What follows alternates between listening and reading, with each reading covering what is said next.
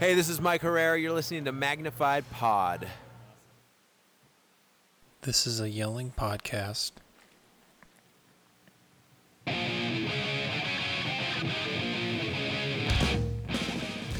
From poking at you to plans and everything in between, this is Magnified Pod, the only podcast that discusses culture, religion, politics, and the entire discography of everyone's favorite left coast punks, MX, PX. And we're back. Oh, yeah. My name is Andrew. My name is John. Way to go. Yeah, I did it. It only took us 22 episodes. We're finally nailing it, though. Yeah, we're finally getting into, after almost 5 months, Yeah. We're almost getting into that groove. We've completed nearly the entire discography, but I really think we're hitting our stride.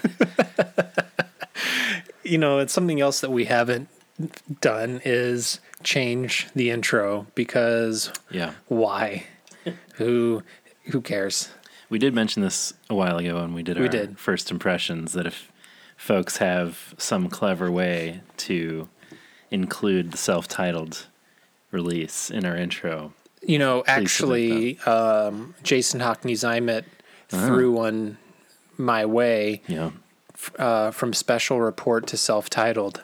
That's pretty good. Because Special Report was the very first. It's true. It was like came on the flexi disc in the Right. in the special edition that I didn't get. That's old school. That's old school, man. That's old school. I want to hear some Special Report. Be old school. Yeah, I still like our intro. Yeah. So, in case anybody comes up with anything better, we like it. Yeah, we will pretend, even if it's like amazingly better, we're still going to stick with this one. That's right. Because at this point, it'd be too weird to kind of backtrack on an intro. So we are recording this on November 7th. So, you know, the day after the election, everything is normal in the country. Right. Everything's fine. Yeah. No big news or anything. Definitely. Everything. The president didn't follow last night by telling reporters that they were the enemy of the American people. He didn't then fire the attorney general and fast track. He also didn't tell a black reporter that the question she was asking was racist. Yeah. That definitely didn't happen. Sure you understand that word, bro. Yeah. So if you are a white man holding the most powerful office arguably in the world, I don't think you are in the position to make assertions about racism, because racism is inherently connected to structural elements, and there are elements of power involved within racism.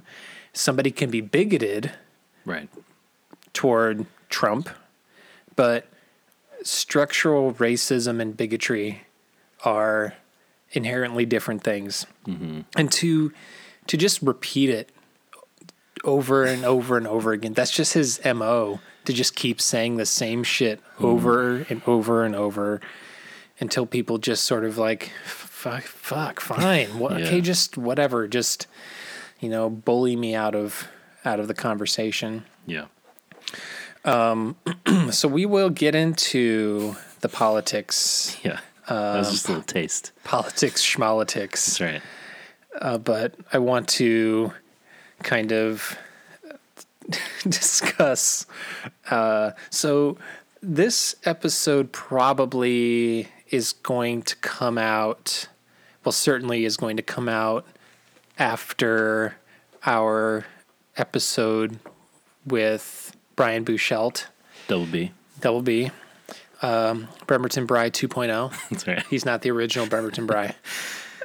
So, you know, I wanted to just kind of talk about the 3-hour episode. That's right, people. That we did for the self-titled record.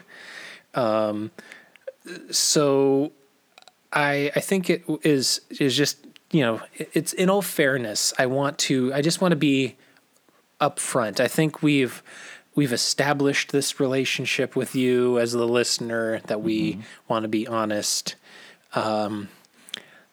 But yeah, by the end of that 3 hours, I was really fucked up. Could you tell listeners? I don't know if you said you couldn't tell. Listening back, it wasn't as bad as I expected it to be. Because Satan in the car drinking from the flask as I was. Yeah, Satan really tempted you that night. He tempted me with drink, and I acquiesced to his demands. Well, I think it made for great content. Yeah, personally. Well, including you calling me a heartless piece of shit. Yes, I did do that. You sounded pretty clear-headed at that moment, actually. Depending on what hour we were in, I think. Sure. Once we got past the 2-hour mark, yeah, I think is when I started hearing the shift in my own voice. But it for those who are concerned, the accommodations at Magnified Studios West kept me safe. That's right. And I was not out on the roads after that. It was funny because I told this to John the next day that it wasn't until after we finished recording that I remember standing up and saying, "Whoa!" Because it like almost hit me, like right after, and it was like, "This is not going to work. This is not going to work. This isn't good."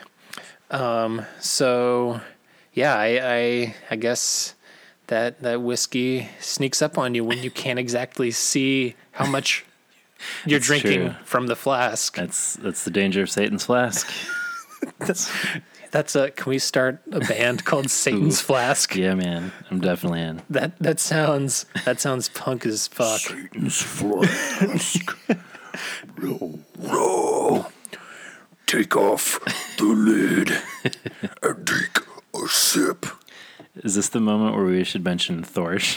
100%. I keep meaning to bring this up. Yeah. Thorsh is the band of one of our buddies from college, and they were, I don't know, what would you call them? Metal? Certainly metal. I don't know if there's a particular I would say they had elements of thrash. Yeah.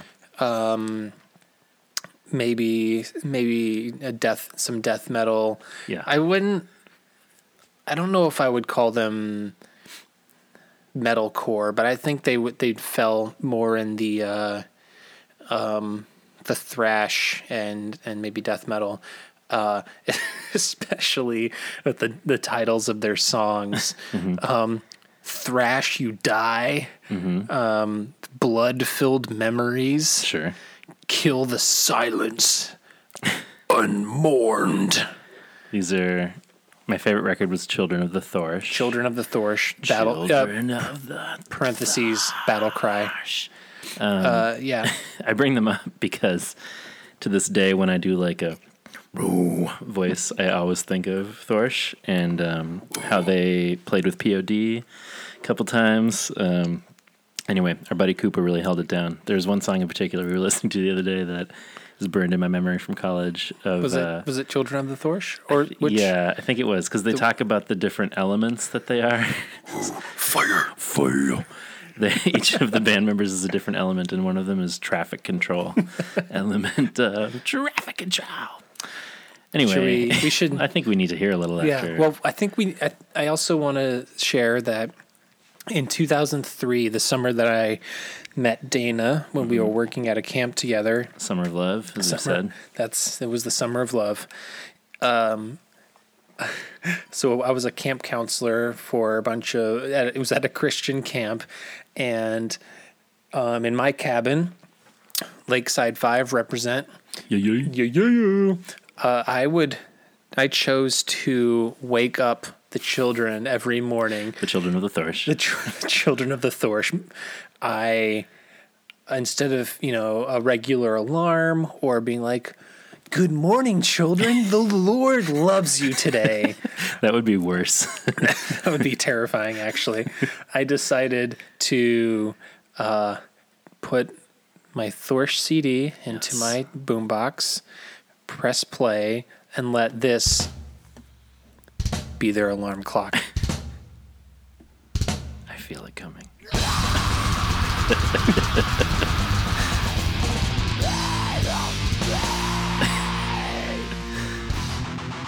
So great.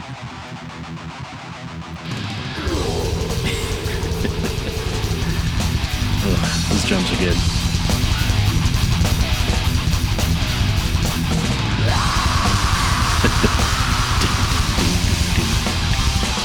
I mean, the slaps.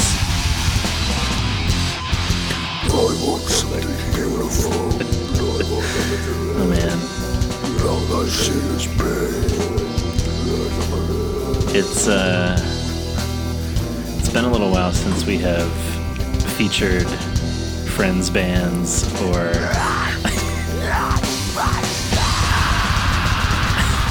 You're welcome, children. time to praise and play. Wait. Yeah. There's our buddy Coop Dizzle. I was gonna say it's been a little while. That song's called Metal Beast. Of course.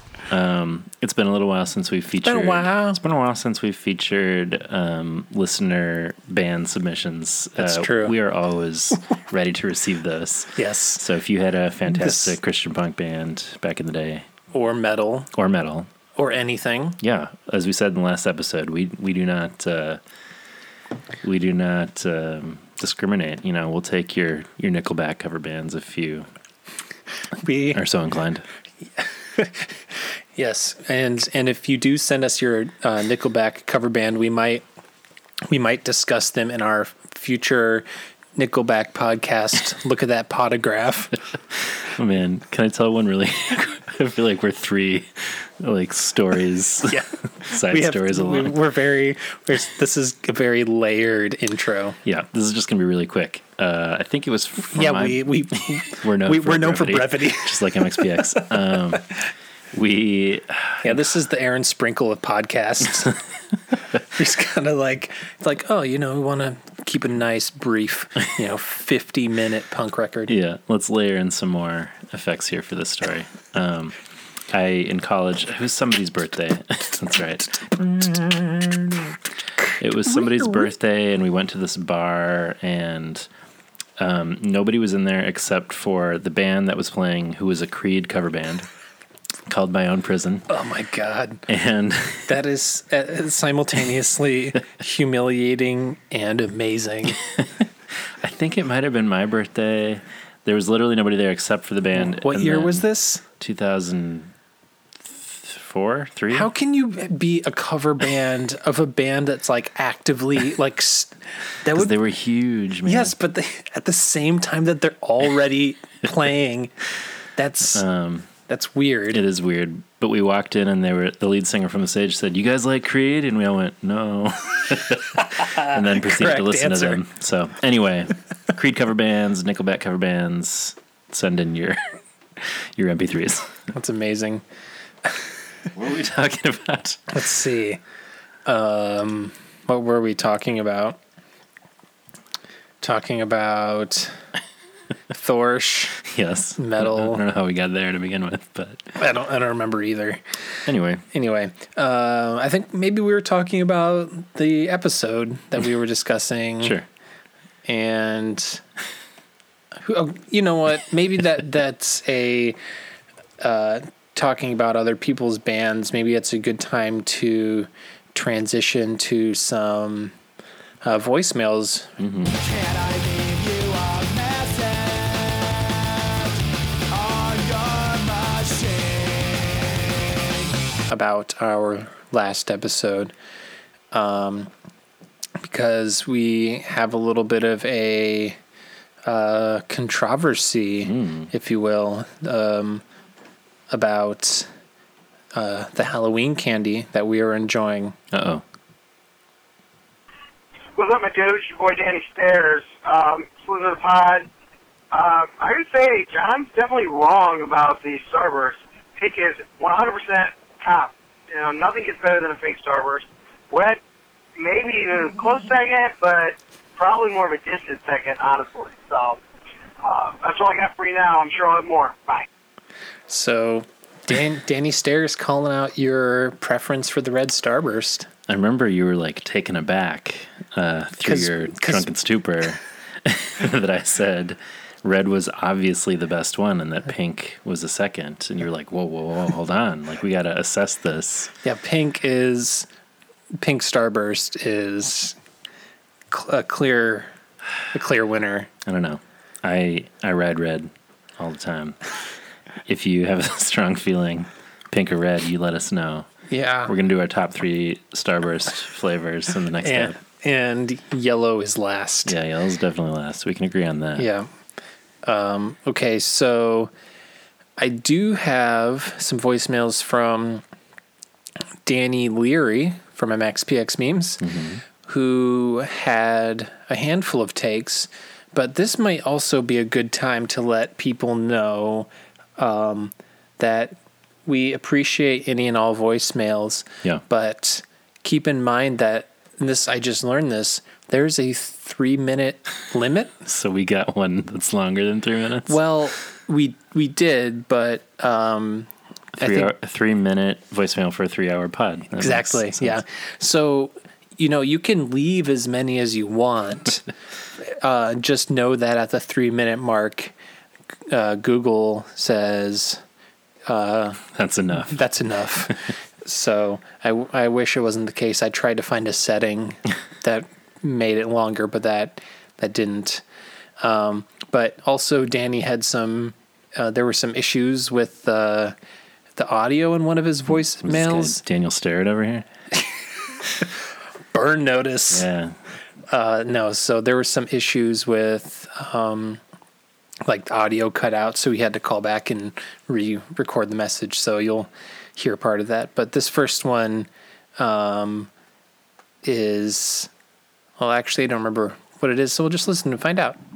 Hey guys, it's Danny. I was calling because I haven't even finished the 3-hour pod yet for the 2018 album, but I just finished listening to the discussion about 2020 hindsight, and I wanted to call and give my thoughts on it, especially since it was my news outlet that broke the story that the song is about ice, or that's at least what Mike said. It's exclusive. So, the main sticking point, and I felt the same way as Andrew did, is that second verse. It's like the first verse is so clear. It's so obviously about someone being taken away from ICE and being deported to a country that they've never actually lived in. So that's just like, if Mike was being truthful, then it's useful to think that that's exactly what the song's about from the beginning part.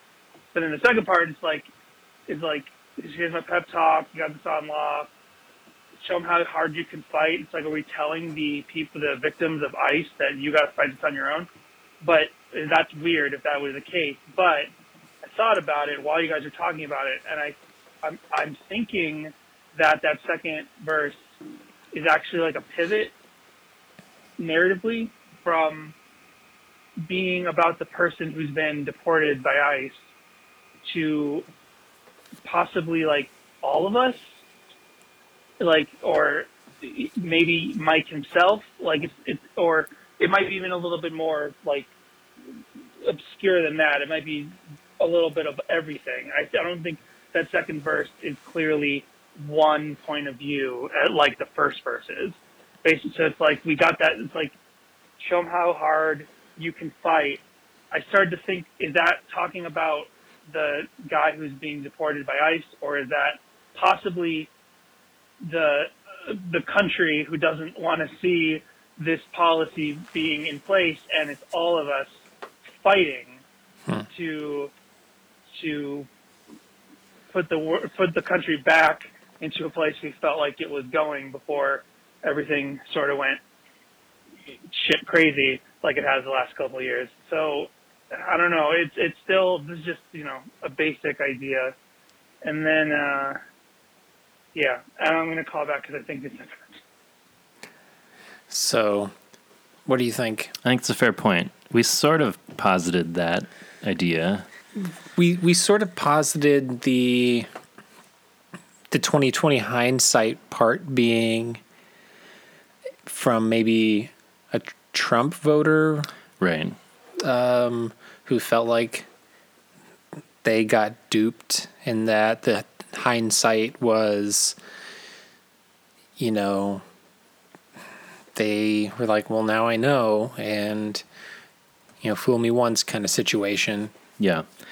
I think I was saying, like, maybe it's the kind of thing even generally you look at, like, as a country or as a policy, this kind of thing seems like a good idea, and then in retrospect, you're like, maybe that was a knee-jerk reaction and actually not the best way to deal with it. So, yeah, I think he's probably correct. Yeah. Did you happen to see that video that I sent about I watched a little bit and I was just like, it was too rough. I can't yeah. fully deal with this right now, but you should talk about it. Yeah. So this was maybe back in September. I think it was The Atlantic, wasn't it? That released Sounds right. A little story following one mom and her son who were separated at the border, and he was being kept in a cage, and she didn't see him for weeks, and so she was able to get out because of one particular immigration lawyer who helped her. And this was one mother and one child. This was just one case of many of the families who are going through this. And the boy is, I think, is maybe 6 years old. His name is Henry. And he was eventually out. And, you know, and they were talking about kind of the trauma that he was going through and how his mom was noticing how he changed. And this one particular scene in the video was him just in tears, crying, saying like he wants to go back to the prison because she doesn't love him anymore. And he was just like, it was just that he felt betrayed by her because he thought she did this to him. Right. And this is, and so both of these people like left. She talked about how back in, I think she was from Honduras. No, I can't remember where she was coming from now. But she was talking about how she was being threatened at gunpoint, and so she's like had to make a choice, and she's like, did I make the right choice? What did I do to my son? Is this? And I think this is, no matter what, what's her name? Kristen, who's the head of Homeland Security. Yeah. You know, something that she says, they are indignant when people suggest that this is the plan to discourage people from coming here by doing this sort of horrible detaining of children. Right. And they're like, how dare you? Of course we don't want to do this, but, you know, I think this is probably part of some Republicans and some right-wing people would probably hear this story about this mom being like, did I do the right thing? And see that as a victory. Mm-hmm. You know, we traumatized one child and one mom, and, you know, questioning whether or not they should do this.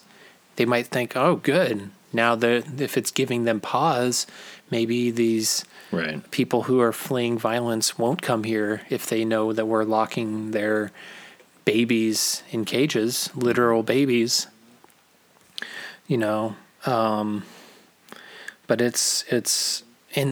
people it's still happening. There are people whose children have not been reunited. Like a lot. Yeah. And there have been recent stories where they just discovered, we found more Right. kids that we thought we knew where most of them were, but oops, no, we discovered that we didn't know where some were Right. at this point. Yeah, Kirsten Nielsen is the name of that's right. the person behind that bad policy. Yep. I mean, bad is kind of understatement. Evil? Understatement of the year. Yeah. Yeah. It was The Atlantic that did that video, by the Yeah. way. If What's people it- want to go what's check it it called? out and be depressed and inspired to act, it is called How Trump's Family Separation Traumatized Children. Yep. It's they're sort of like short mini docs. Right. They're like 10 to 15 minutes or something like that. But also hearing Henry talk about his experience was like there was a boy who was with him who was cold. Right. And he was like trying to get another blanket for the boy because he didn't want to see the boy be cold and shivering, and he didn't want him to get sick. Mm-hmm. Jesus Christ. Yeah. Like this, it's Yep. just, this is It's like evil. this kid is, and he's a sweetheart kid. And I Right. think about what did we do to Yeah. him Yeah. and for what? Right. You know, like this is a good-natured, good-hearted boy. Right.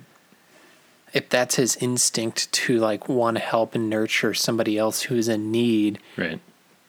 you Yeah, know, most little kids are like that. defaulting to being good-hearted. Yeah. Until they find a reason to be Right. Totally. cynical and jaded and harmed psychologically. So that's that voicemail. I just felt like I needed to, Yeah. since we're talking about it, and Sure. this episode is going to be more heavily politics than usual. Strap in, everybody. Strap it in. Sure. that didn't. Anyway, we'll just go into this is Danny doing a second part of the re-recording one of his voicemails because it messed up. Hi, okay. I'm going to try this one more time. Okay. And then on your second point about why the music video is just kind of like a colorful cartoon, sort of vapid lyric video, and they didn't go for something deeper, I thought about it, and I was thinking, like, maybe it's kind of a subversion to do that, because just look at everyone's reaction to the song in general. Like, it doesn't seem like anybody figured out it was a political song about immigration, right? Like, nobody put that together, so maybe that's the idea. Maybe the idea to, like, make it just seem like a fun, happy, bright song from the actual tune to the music video, because maybe the idea is that Mike is kind of putting that idea into the heads of people that listen to their music that might be against that concept. I mean, I had this theory for my whole life when it came to Kristalina and how I thought the line about she happens to like boys was some sort of like low-key subversion to homophobia on a Christian record label in 1996, but now I've recently thought maybe that wasn't ever his intention, and so maybe now Mike was actually trying to do something like that, but in a very planned way, from the video to the song to everything. And the little bit of proof, or an example, a similar example I can give, is the English Beat have their song Twist and Crawl, which is seemingly a very vapid song about the twist and crawl, like everyone danced to the twist and crawl, and then all of a sudden halfway through the song the lyrics just totally change and they're singing Stand Down Margaret because it's an anti-Margaret Thatcher song. So it's like they put this, they purposely wanted radio stations to play it like it was just a dance song, and then all of a sudden out of nowhere they start playing singing a completely in your face and political message. So maybe there's something there. I'm not sure, but that's what I'm trying to piece together now that we might know what it's actually about. Anyway, that's what I'm thinking. MagPod for life. We will accept that even if it's said with resignation. No, MagPod for life. No, I had texted with him after I got that and listened to it, and I lolled a lot, and it's because he had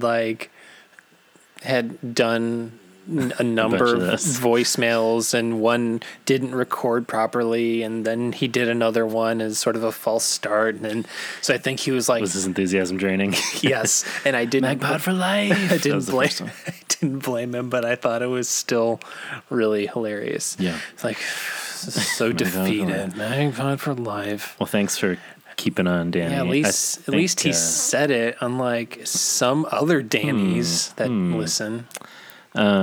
Yeah, I think that my dog. We need to just the elephant in the room is the dog in the room, because she sounds like an elephant. Harriet is making all the adorable little grunting noises. She's been snoring, and then when you said her name just now, she opened her eyes a little bit.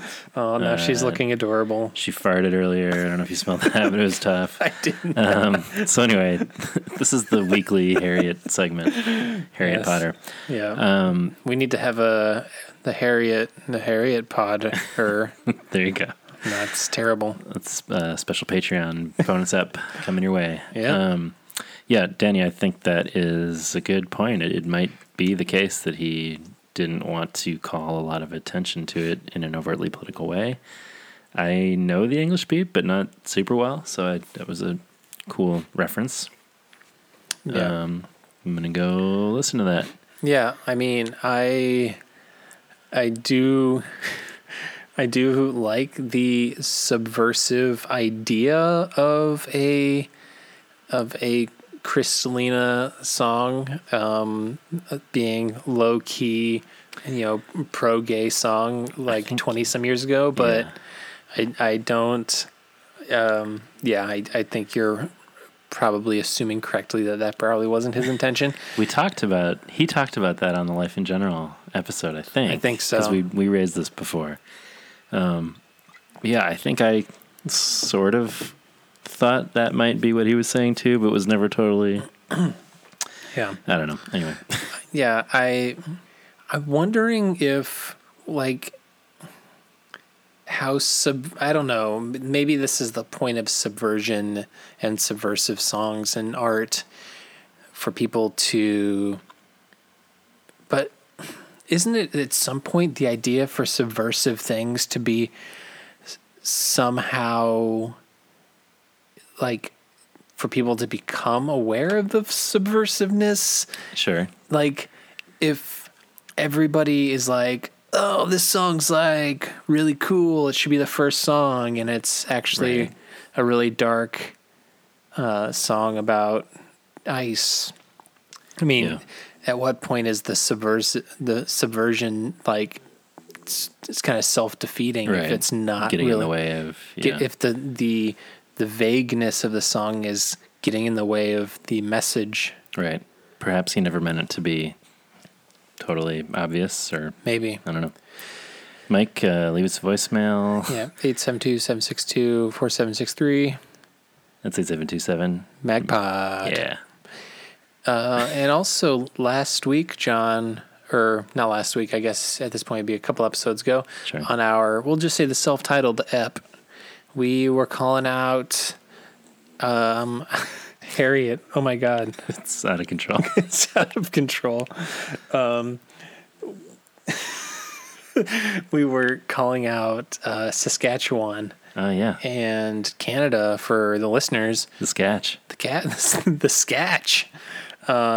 So we got a voicemail from our boy CJ up in Saskatchewan. He had a couple thoughts, also alerting us to the fact that we have a 3-minute limit on our voicemail. So, hey guys, thought I'd give you a shout. It's CJ here. Love it. Some people call me Funk. My name's also Chris. I go by CJ or Chris or Funk, whatever. I thought it was time I give you a ring because all the shout-outs to Saskatchewan. That's right. You said it differently. I'm listening from Saskatchewan. I like you guys' Saskatchewan. show. I don't know anyone else, though, who's listening from Saskatchewan. I mean, I'm not saying there's not other people listening here from here, but you know what I'm saying. You're calling us I don't know anyone liars? else who's listening from here, but I'm sure there's more. So what we need to do then, Sketch meetup. Sketch meetup, got to get that Magpod Saskatchewan meetup. I mean, I'm sure that's a small area that everybody can just, it's not like it's a giant territory or anything. Yeah. Yes, I think all the Sketchers out there should arrange this meeting and then let us know about The it. Magpod Sketchers. That's right. I would go up there. So it's pretty cool that that's going on. So yeah, not much to say. I know I haven't been answering the question of the week anywhere lately, but oh yeah, I did want to say I've been an MXPX fan since 1999 probably. I first heard Party My House Be There. And I was like, what the heck is this? And I loved it. And I think I bought Let It Happen. That's right. And then I bought Buffalo sometime after that. And got hooked, and my band, Chinese Hardware, played a lot of MXPX in the early days. We didn't like playing covers that much, but we did it occasionally. We'd open a show with the cover or something. And, here's something funny. I'm wondering if Andrew, obviously Andrew, you must be a PXPX Club fan member, right? I am. But maybe not, because here's something funny. On the Kickstarter,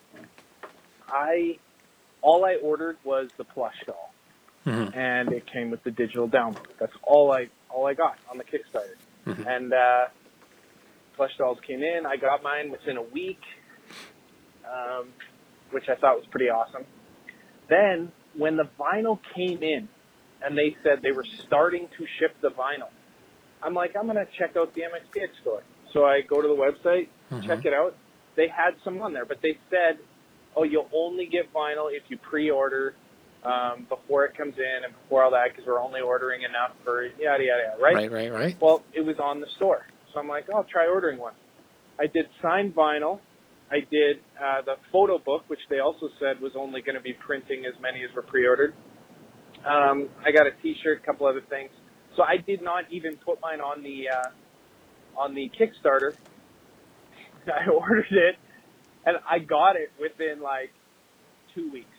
And I'm up in Canada, Saskatchewan. I mentioned that, and I got mine before you. I had the vinyl on my wall. All right. There's glee in his voice. So this is where the voicemail ends, but it ends at a good point because You're so mad. This was fucking news to me. Yeah. John. So what he is telling me, he didn't do any of the Kickstarter stuff. No. I mean, he's kind of blowing this thing wide open. We've said previously, this is a conspiracy. This thing goes all the way to the top. It goes all the way to Tom Chichilla. It goes all the way to Tom Chichilla. It goes all the way to Canada. That's right. You know, there are friendly neighbors to the north. I don't know, maybe because they're up in Bremerton, they rub elbows with Canada. They're like, I don't know, they're just tossed over the border. Swapping vinyls. They're swapping rubbing vinyls. elbows, They're swapping maple leaves. free healthcare and smoking all that legal weed. Yeah, right. God damn it. So I when I heard this, I was like, so okay, well here he continues after he this picks up where his Okay, I got cut off. You guys did not say there was a voicemail time limit. It's CJ here again, and maybe there's not. Maybe my earbuds are screwed, so maybe none of this is being recorded. But I just thought I'd finish my thing. If it doesn't work, I'm going to try this again because I thought it was funny. I ordered the vinyl and the photo book and some other stuff after they started shipping the vinyl. I didn't even pre-order it on the Kickstarter, and I got mine at least 3 weeks before before, at least before Andrew got his. And so I thought that was funny. And I thought maybe it's because I'm a PXPX fan member and you're not. I don't know. Maybe they get priority somehow. Nope, that is but not it's the only reason. like $14 a year, so who wouldn't be part of the fan club? It's a Anyway, good question. Just thought I'd, Rub it in? let you laugh with me on that one. Oh, LOL. And, yeah, keep it up, guys. Make lots of life. Thank you, buddy. Well, he saved himself with that. So what he's telling me is I could have gone on to the MXPX store and ordered that shit like months ago and saved myself all of the bitching and moaning and complaining. It wouldn't have made for as good of content, though. Well, I'm glad my misery made for the good content. That's right. Yeah. Well, I have something to say to Tom Chichilla. Y'all blow. Solid. Yeah, I remember us talking about the CDs, and I was like, they're not going to sell them at shows and stuff. And you said, Right. no, they're only going to make... This is what I thought. And maybe they called it audible, and they were Sure. like, you know what? Maybe they were surprised by the success of the Kickstarter, and they needed to make... Then they made a pivot, and they're like, nope, we want to make this more available. But something that I did see in the recent Kickstarter updates is that there's a bunch of shit that people haven't claimed. And it seems that at some undisclosed time, some stuff is going to be going up onto the MXPX Merch Arsenal store. All right. So... Is anybody being sent to any MXPX podcasts?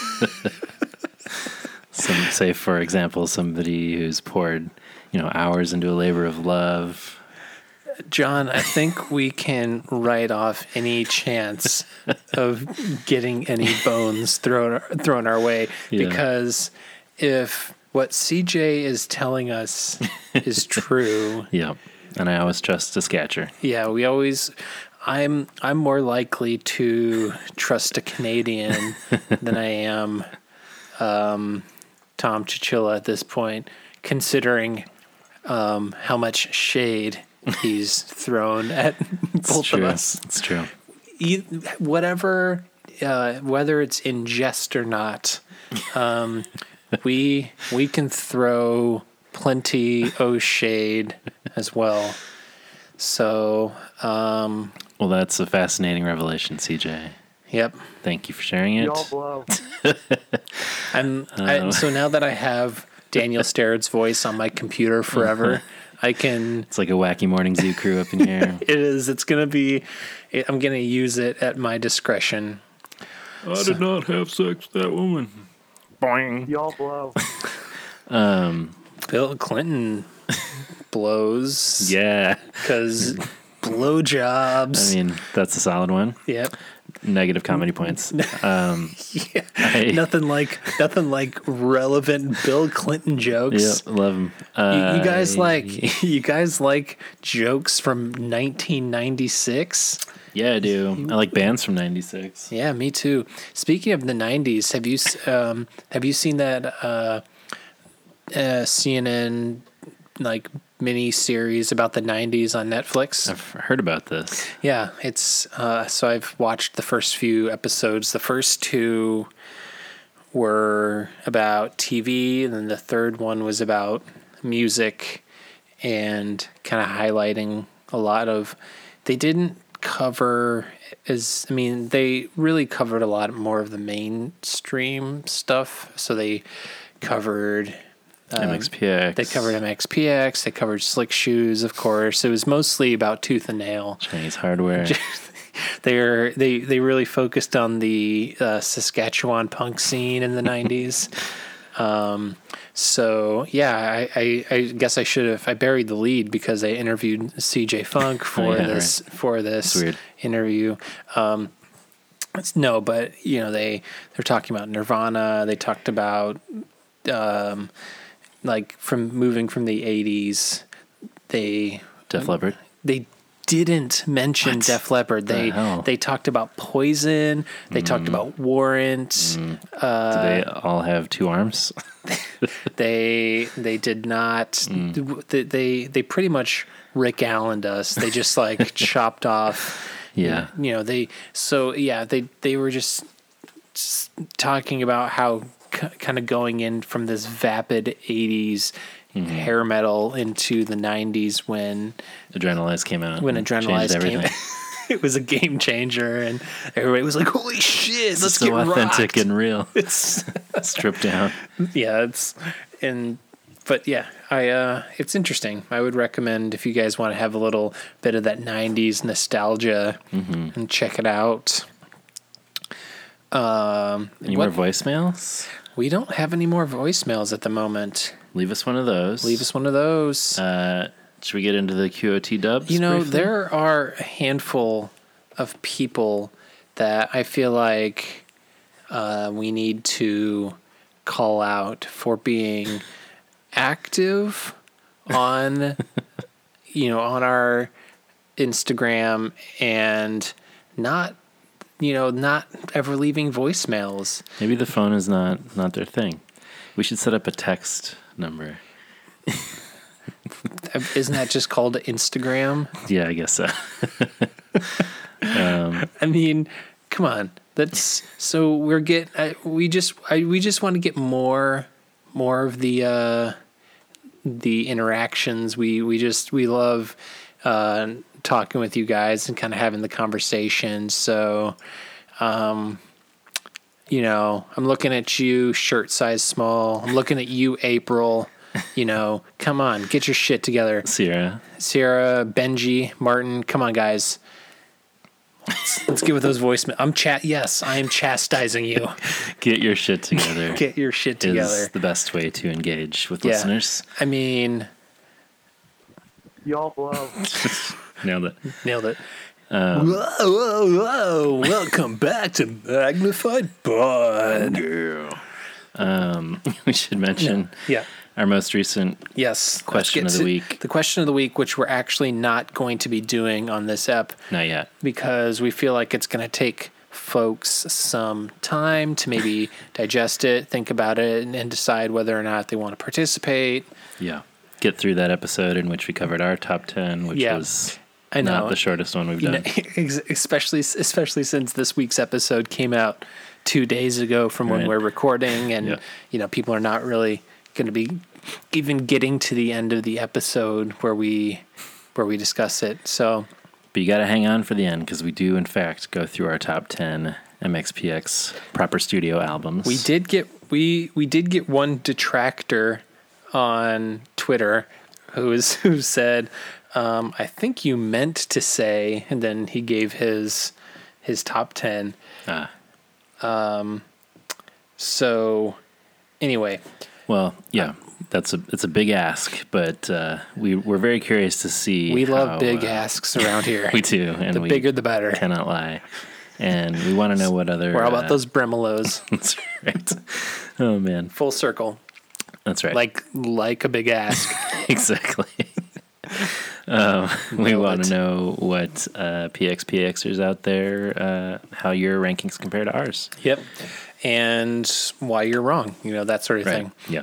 I just feel like my tone has taken a big shift in the last everybody in the last 2 minutes. If you like this show, I hate you. Let me just take a moment to apologize to all our listeners. Some soothing apology music. Exactly.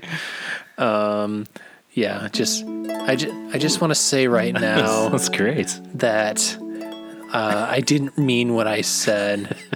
And okay. That reminds me of some sort of Conan sketch we've talked about. Conan Speaking O'Brien? of the 90s. Late night. Yeah. I don't remember what sketch I'm talking of, but talking about that just now reminded me of Not Cool Zeus. Do you remember that one? That was a great one. Does it? Was that probably one of the satellite TV? It was ones? one of the channels. Yeah. Called Not Cool Zeus, and it was Zeus getting up to various hijinks, and somebody would go, "Not cool, Zeus." Anyway, sorry. That reminds me of the inappropriate. Very similar to that. Yeah. Shout out to all the old school Conan O'Brien sketch fans. That's right. We John and I have a mutual friend from college who was and is a big Conan head. Yep. And you could always count on her to get the deepest of Conan cuts, the Yep. deepest of references. She now runs a whole website and social media channels about that's the late thing night that archives. she started the late night archives to have, because she's been like compiling every single episode from all of the series, his from late night to the Tonight Show to now, but mostly she's been working on trying to get all the old episodes. And literally after she bought the domain, like, because she's been working on this and has been wanting to just have this place for Conan fans to have like every single episode, she bought the domain and started like hyping it. Like, I feel like it was like almost immediately after that Conan and the team announced that they would be doing just that by sometime early next year. And so I was like, poor Betsy. It's tough. It felt like a kind of a little blow to her. Yeah. So anyway. You know what else took a blow last night? Not Bill Clinton. But the Trump administration's agenda. Yeah. Should we get into politics briefly here? We just briefly. Good transition, bro. Thanks, man. I know that I'm normally the one that throws Nails down the transition, but I do appreciate that good transition. Thanks, I'm not going to step on it. Yeah. So mixed feels about last night for me. I was genuinely hoping for. I mean, I'm obviously there were some things that were expected. Mm-hmm. There was the expectation that the Democrats would take back the House. Mm-hmm. They did. They were not expected to take back the Senate. They didn't. But there were some races that I think the nation was watching that were kind of big, like the big races that, I mean, everybody has their own races in their own states that everybody was kind of like paying attention to, that they were excited about or invested in. But I think everybody was looking at the Beto O'Rourke, Ted Cruz Senate race in Texas, and the Andrew Gillum and Ron DeSantis race for governor in Florida. Mm-hmm. Because, I mean, obviously, it's just science that Ted Cruz is a slimy piece of shit. Sure. He's a big fan of the show, but big fan still. Of the show. Big fan of the show, but sorry, Ted. We're Beto heads over here. Mm-hmm. He's a punk guy, so got to show him a little love. It's true. And in a state as big as Texas, for it to be so close, and for Beto to give Cruz that much of a run for his money, I was pretty impressed. And watching it flip back and forth all night was giving me such anxiety. Yes. Yeah, I think, you're right that there weren't really any surprises necessarily. I Andrew Gillum was a surprise. I was expecting Florida to win. I was expecting him to win. That was, I mean, I don't know, maybe I was being naive. I was expecting both Beto and Gillum to win. I was more expecting Gillum to win, Florida, because I thought the polling was showing him ahead of DeSantis. Of course, all polling has a little bit of a margin of error, and this race was hella close. Yeah, super close. Yeah, and especially since DeSantis is also garbage human. Not a racist, but the racists think he's racist, according to Gillum, which is a good observation / burn. Yeah. He's Harriet agrees. Harriet is up in arms about it. Yeah, so here's the thing though. While Gillum and O'Rourke are not going anywhere, so I compared them to while he didn't win the primary, he like O'Rourke and Gillum, these guys that galvanized a lot of people. Was like in Illinois, we had Daniel Biss, who was running in the Illinois primary for governor, and he was a state senator, and he's a super progressive guy, and people didn't know him at all, and he came out of nowhere, ran an amazingly progressive and populist campaign, and going up against J.B. Pritzker, a billionaire who just spent the most money in history on a gubernatorial campaign, right?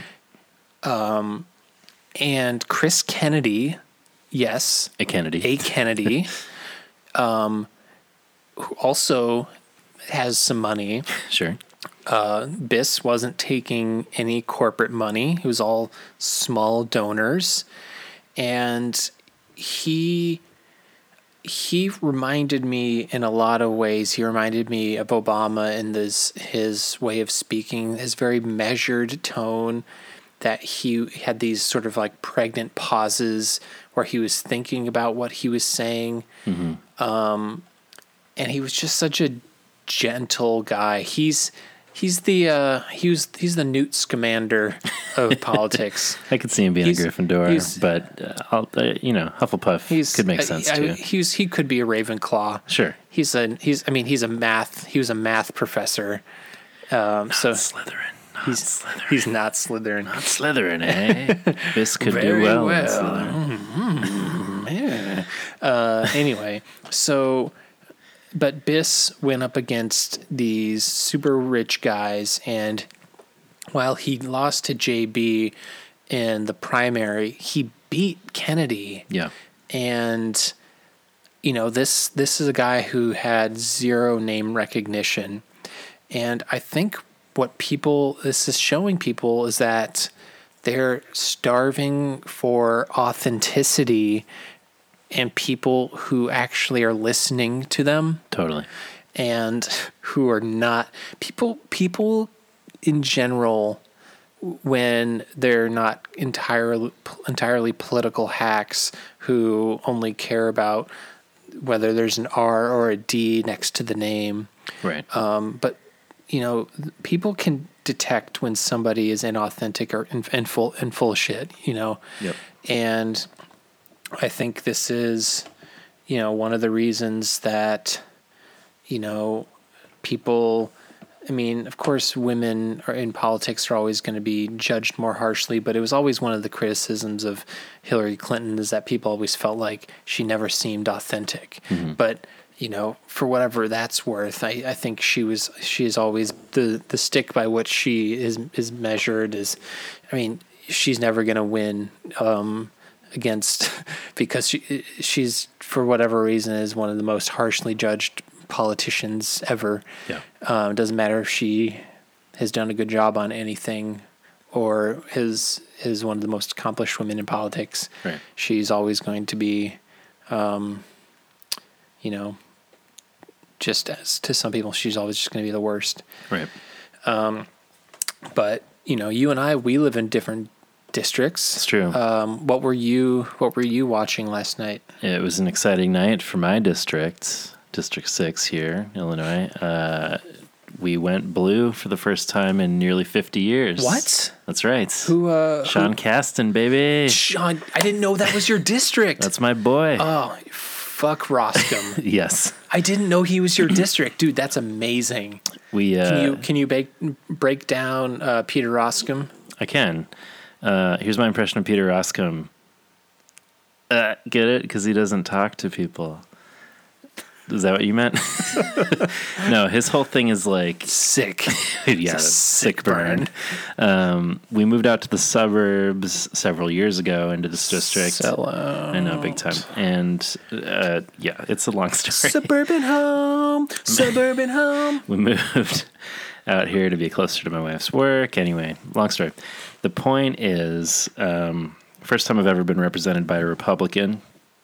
I was like, well, I'm going to at least have some meetings with this guy, get involved in local political groups, only come to learn that he never meets with people. He's never had a town hall meeting. He only does these teletown halls.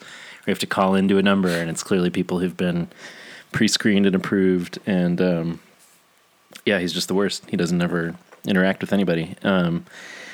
And he was at this conference that I happened to attend last year. He was like giving this keynote address, and it was like, what is this guy even doing here?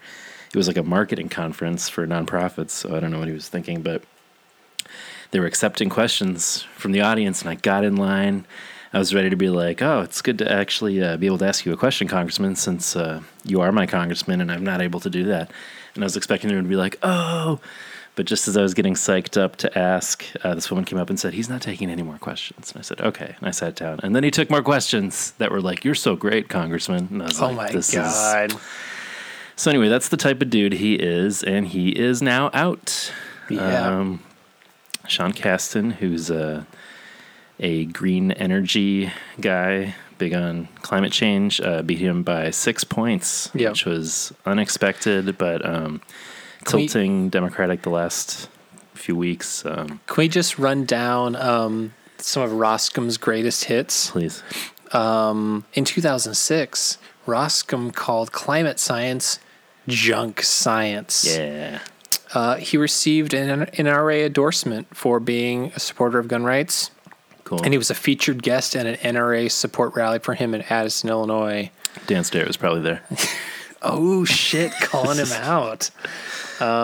So he's against Obamacare. He's the worst. It says that too, right?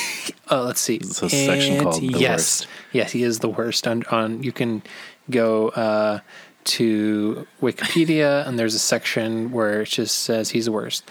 He's against same-sex marriage. He's garbage. Yep. So see ya, Roscom. So that was exciting. Also, the Illinois 14th, which is one district over from me, traditionally Republican district as well, went blue. A young black woman, Lauren Underwood, took that district. Boom. Also very exciting. Yes. Yeah, I feel like from the perspective of like the states I am most kind of involved in, Upper Midwest, like pretty good night. The Midwest. Before we move into other Midwest states, I just want to bring your attention to, there's a lot of conversation about white nationalism and Nazis and the things that are happening around the country.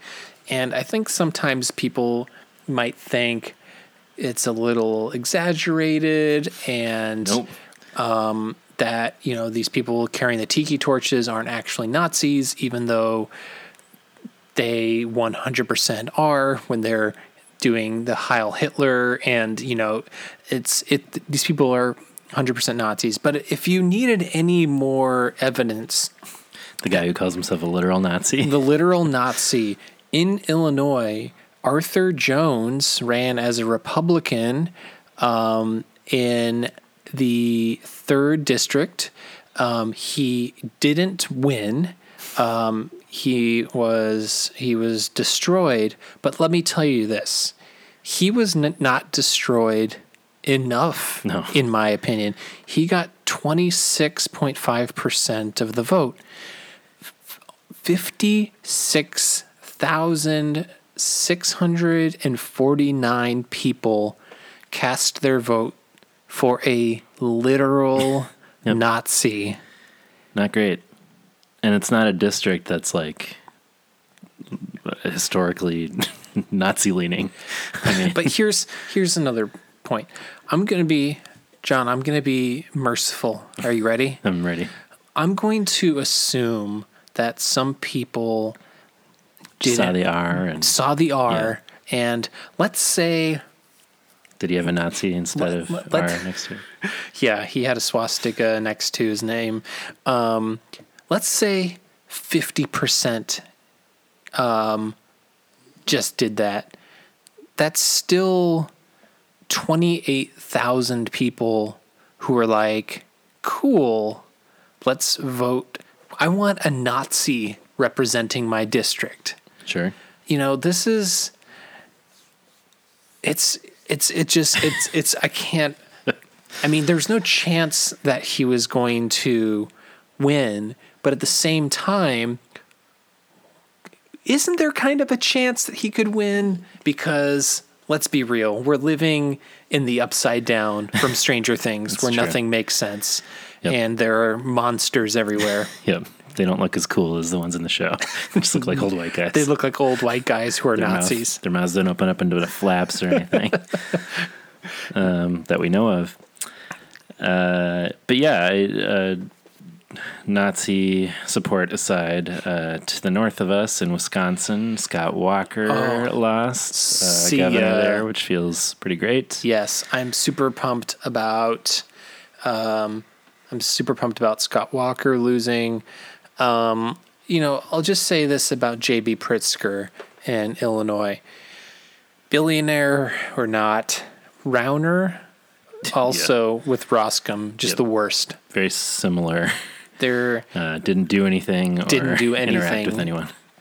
Also, I mean, never passed a budget. Rauner, yeah, our state has had a fiscal crisis. I mean, our state has been there's a lot. You can also find Illinois in the worst in Wikipedia. Yeah, yes, there's a lot of fingers to point in Illinois. Yep. We're not a state that how you say has its shit together. No, there's so much corruption everywhere. You could just swing a stick in Springfield and just hit corruption. Yep, but. And this is on both. Yeah, there's on for sure on both sides. So there's a reason that so many of our former governors are in prison. That's what we said last night when Pritzker was accepting, which was like exciting, but it was also like that guy's gonna go to jail, right? Like odds are better than not. I mean, if history has shown us anything, I mean, I'm not even convinced that Rauner hasn't done something sketchy that we haven't found out yet. But I mean, also, anyway, I don't want to talk about Rauner. He's gone, and I'm hoping that JB, that other progressives like Daniel Biss, can try and hold him accountable to progressive policies in our state. Yeah, and I am excited for lieutenant governor that he ran with. Yes. Juliana. Woman of color. Stratton. Yeah, that sounds right. Juliana Stratton. Juliana. I can't remember I think it's Juliana. But if he goes to jail, I'd be fine with her taking over. So we should talk about Minnesota, bro. Pretty good night. From my hometown state. Yeah. So we got the first Muslim women in Congress. Yep. Ilhan Omar, which is my brother's district. That's right. Yep. First Somali American. Yes. Yes. woman or person? I think person. Maybe person. For Somali American which person is to be in a cool member of Congress. because there's a big Somali community It's true. up in Minneapolis, and I think it's Rashida Tlaib, and also there are I think those both those women are only Ilhan Omar is in Minnesota, right? Yes. Yeah. Something else exciting happened in Minnesota. In my parents' district, they're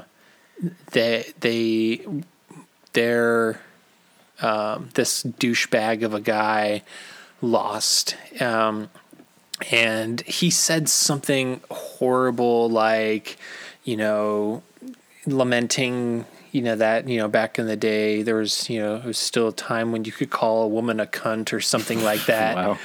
Just something like horrific like that. But that guy is out, thankfully.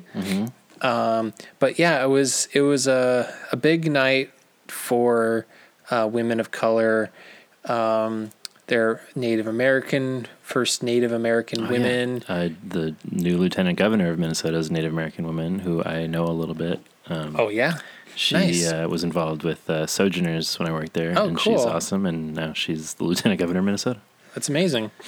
Also, the first openly gay man elected governor, Jared Polis in Colorado. Not the first LGBTQ person in the governor position. That's held by Kate Brown in Oregon 2 years ago. She's openly bisexual. So, I mean, these are the things that...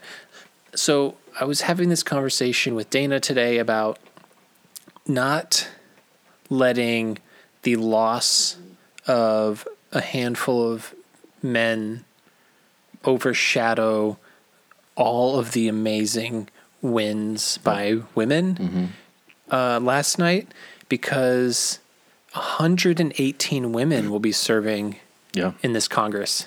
Definitely the highest number ever. 22%. Yeah. I mean, it's 22% is still relatively low, Yes, but I mean, compared to where we were not very long ago at all. It's an increase, because I think it's 107 right now. So that's 11 more women representing. And of course, Alexandria Ocasio-Cortez, the youngest woman in Congress ever.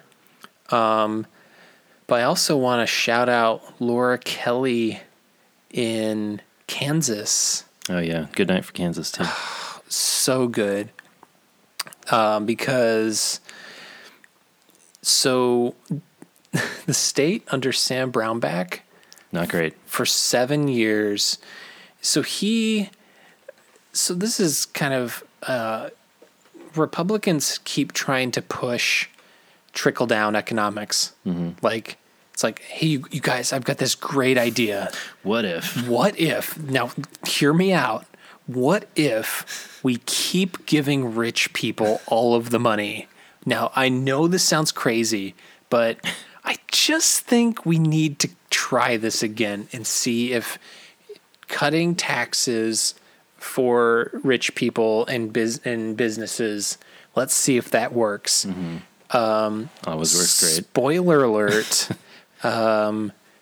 Kansas was a disaster, and last year they unanimously agreed to put the tax rates back to where it was because they were losing millions and millions of dollars and were having trouble funding like schools and hospitals and services for people. Yeah, So you know how life works. Shocking. And Trump is like, I have this great idea. What if I just give all of my rich friends a tax break? They're the job creators. It's solid. We're going to go down the road again of the 2008 financial crisis. Yeah. It's probably not going to play out necessarily 100% in the same way, but you it's just not. It's not going to work. It doesn't work. It won't work, and you can't build an economy off the backs of, or you can't you can't have all of the middle class and lower income people holding up the entire economy and expect rich people to just be like, oh, let's just, because when you give rich people more money, they keep it because they reinvest it, right, and just keep making more money. When you give it to lower income and middle class people, they save some, but they also spend it. Yep. And buy things, and maybe buy a new car, or maybe they buy a house or whatever. I'm excited for Kansas. Yep. I think it's going to be great for them. Oh, I also want to shout out our neighbor to the east in Indiana. Joe Donnelly, the Democrat, lost in his campaign. He ran a great Republican race. Sure. But wait, Andrew, didn't you say he was Democrat? Yes. What? I did. But if you watch any of Joe Donnelly's ads, you would think, you'd be like, oh, that's a great Republican ad. Yeah. Just take him out and put a Republican. He's like, I support Trump's border wall, and the leftists want to make socialized medicine, and it's like Reagan said, peace through strength. It's like, okay, dude, like, yeah, like what base are you like? Why would anybody vote for you when they could actually vote for the Republican? Sure. On the other hand, somebody like what's his name in West Virginia wins. Joe Manchin. Yeah, he's garbage by running too. A conservative campaign. Yeah, but see, this is the thing. This is old school Democratic politics, that they think what you need to do is you need to go more center. You need to go more center. Sure. And what you're seeing in a lot of these races is people who move more populist, progressive left. They start narrowing those margins, and sometimes they win. And you think, in places like Texas, that is historically always a solidly red state, for someone like Beto O'Rourke to be within striking distance. Yeah. I mean, that's a big deal. And it's because you're speaking to the people about the issues they care about, not, if you're talking to people about healthcare, that's at the forefront of everybody's mind. And for Ted Cruz to get up there and be like, I just want to make it clear that we care about pre-existing conditions. It's like, bro, yeah, bro, you've been the party of repeal and replace for like the past 8 years. Yeah. And now all of a sudden you're seeing like, oh, people are starting to notice that we're trying to take their health care away. And then you're just like, oh no, it's like, don't believe your lying eyes. Right. Fake news. I think we should probably start wrapping up. You think so? I mean, unless we want to hit another 3 hour here. I don't know, maybe. Do you have other points you want to hit? Any other hot takes? These are good takes.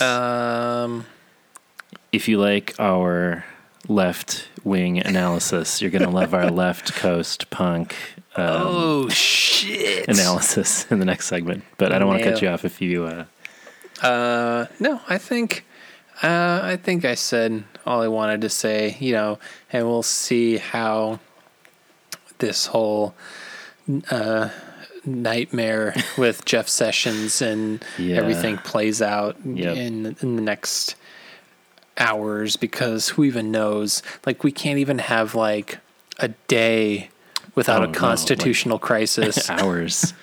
Just can we just be normal for a second? I see that Jim Acosta from CNN has now been denied access to the White House. He's had his press pass removed. Oh my God, so really? That's also going on. So by the time this episode comes out and King Trump has put us all into obedience camps, I hope this news is still relevant. Oh my God. Anyway, it's a better day. Let's focus on that. I feel a little bit better. When you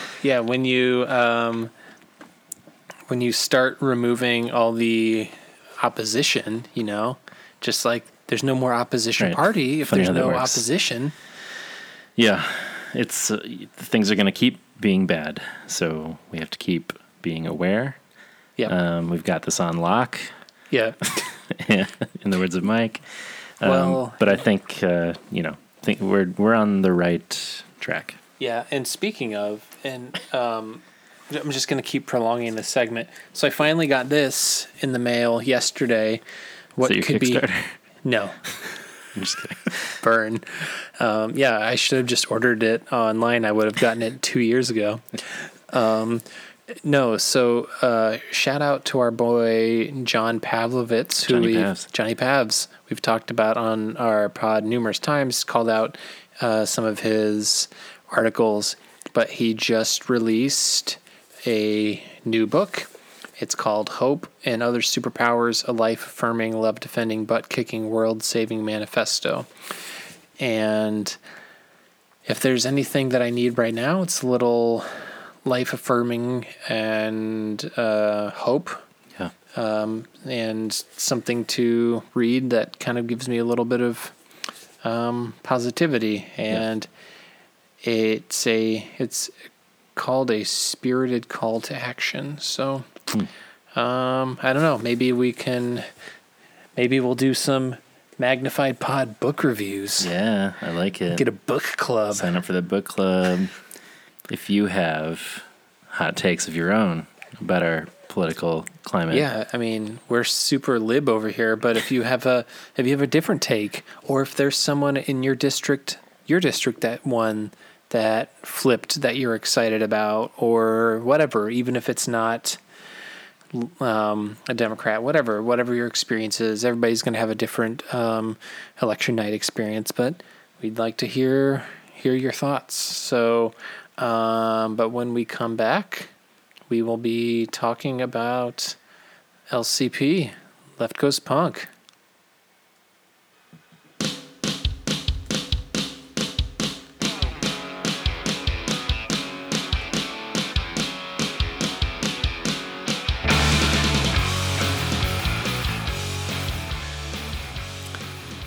And we're back.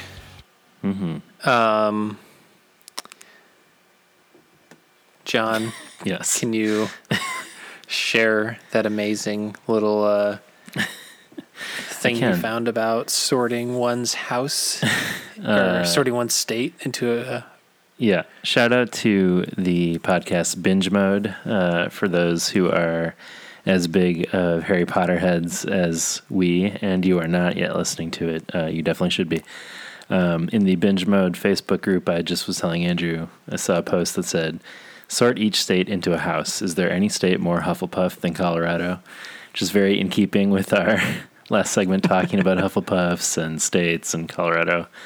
And some of the great comments include, let's see, Florida is a squib, which people who don't read Harry Potter is a non-magical offspring of a witch or wizard. Louisiana's Gryffindor. Our state motto is basically hold my beer and watch this. New York is Slytherin. I see some Minnesota's Hufflepuff, which I agree with. Yeah. New Jersey is Slytherin. Anyway, I mean, I think if one considers the whole idea of Minnesota nice, having like a Hufflepuff, I mean, that just kind of makes sense to me. Definitely. Let's talk LCP. Yeah. Are you down with LCP? Yeah, you know me. Yeah. Down with the LCP EP. Yeah, I guess this makes it another one of our eps. Not bad. I'm wondering if, depending on when this episode is released, it actually might be, we might release this episode right after the 9-year anniversary of the release of this EP. It was released November 17th, 2009. It was kind of in that lull period for them, post Secret Weapon, pre-plans. Yeah. 'Cause this is And like I think probably Mike was, doing some Tumble Down stuff, because he started Tumble Down like in between Panic and Secret Weapon. Yeah. I think this is about 6 months after On the Cover 2, about a month before Punk Rock Christmas. So another, that period of not proper albums necessarily, but another Rock City self-produced record. Yeah.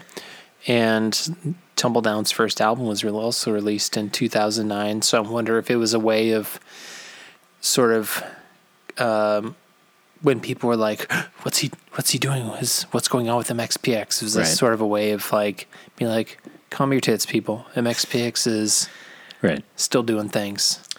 Yeah. I had not listened to this, or most of it, until this week. Really? And I gotta say, where has this album been all my life / the last 9 years? It's pretty great. No, it is. It's actually one of the stronger EPs that I think they've done. It has, for only 6 songs, it's definitely a really strong, and the production is better than the Renaissance EP. Yes. So their production chops are but actually was Stephen Edgerton, I think he might have maybe had a role. It's a Steffi Edge jam? I think it might be. I didn't know it. I have like 1,000 political tabs open right now. I was not aware of Big Stevie's involvement on this record, but probably took a break from playing in Bad Religion to... Of course, yeah, he was... actually, speaking of Bad Religion, Greg Graffin and Mike Herrera have the same birthday. What? Yeah, dog. Did you know Mike Herrera's dad's birthday is the day after his? Yeah, I saw learned that this week too. Yeah, which is kind of bananas. This is the kind of thing that make people think that we don't do research, but mastered by Stephen Edgerton. What? At Armstrong Recording. Nailed it. But it was recorded and mixed by Mike. Okay. I don't know why I just didn't look at the insert right in front of my goddamn face.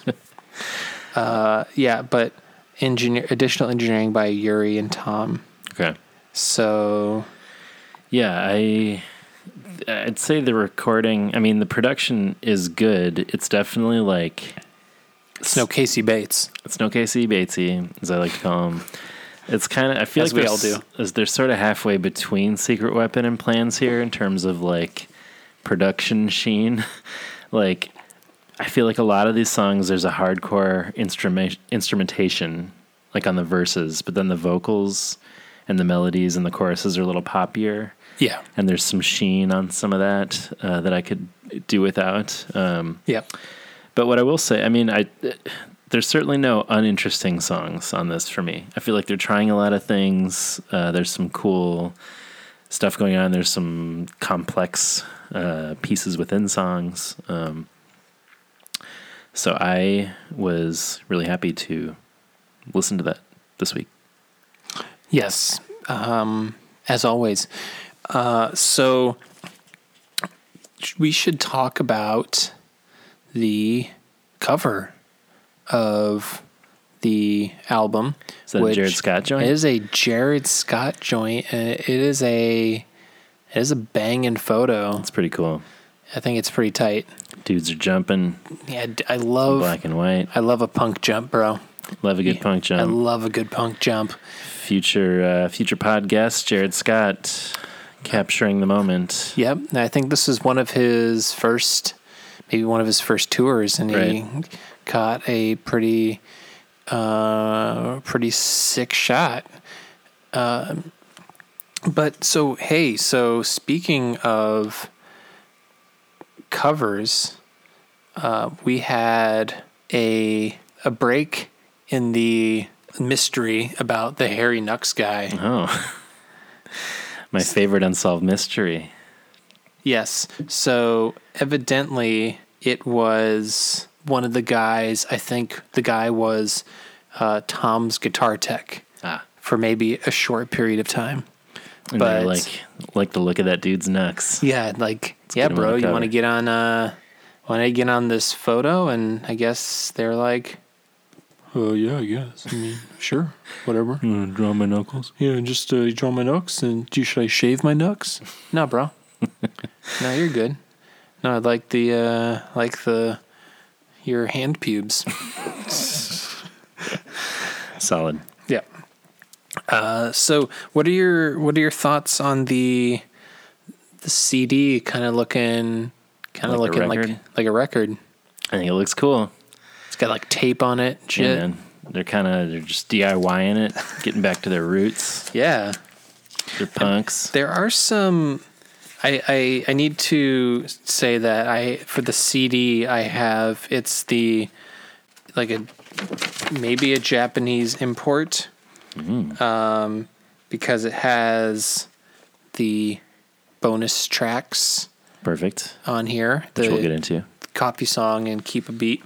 But the insert has all the lyrics and also the Japanese versions of said lyrics opposite the English. Perfect. So for those who know Japanese, and which I don't. Nope. Mike does in that one song. Yes, he does. And he does it very. It's pretty good. Yep. Not bad. Not bad. Yeah, I like this album, this EP. Should we get into it? I think we should just get deep in. Just in there. Let's start with the first track. Let me see. Let's just go 1, 2, 3. What the hell? Let's just do number 1. 4, 5, 6. Yeah, we'll do 1. Oh shit.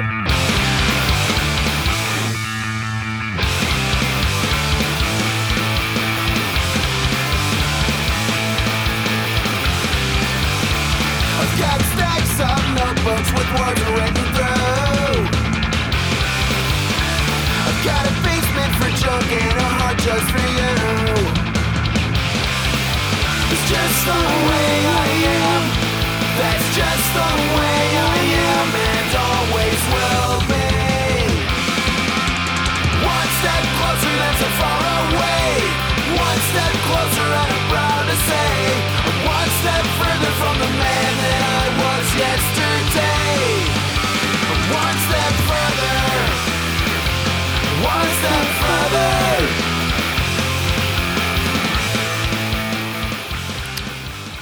Can I make a guess? Yes, you can. Is this your number 3? It's my number 1, It's bro. your number 1? Wow. Is it your number 3? It's not on my list, bro. What? You thought it would be as low as 3, but it narrowly. So here are my reasons. Well, first, since it's your number 1, I want to hear your. The reason is that it rules. It does rule. That bass line in the opening. It does. Come on, man. It does rule. Makes me want to do a punk jump off of this table and smash through a wall. I know, but here, do you want to know one of the reasons that? And maybe it's not fair. After After Rolling Strong, That's true. here's... So, I'm not going... I can't fault a song. This was 10 years ago. Yes. No, but here's another thing. So after listening to that, do you hear how like almost muted? Yeah. It sounds. Well, it doesn't have that Mike Herrera, Ernie Ball bass grittiness. Yeah. It just. We are on record as saying the production and sound on their newest record is probably the best to date. Yeah. I don't think that's the case for this EP, but so that might account for some of it. I hear you, but this rocks so hard. It does. It really does. There's definitely some of that pop sheen and vocals to the harmonies in the chorus there, but I'm still into it. Yeah. I'm here for it. Here is this kind of gets to some of the mixing and inconsistencies on this EP that I want to get to I'll talk about in other songs. But there's this one part in One Step Further where they do a hard stop and come back in. And you love it? I do love it. But here, I'm gonna find it here real quick and then I'll see if you can notice it.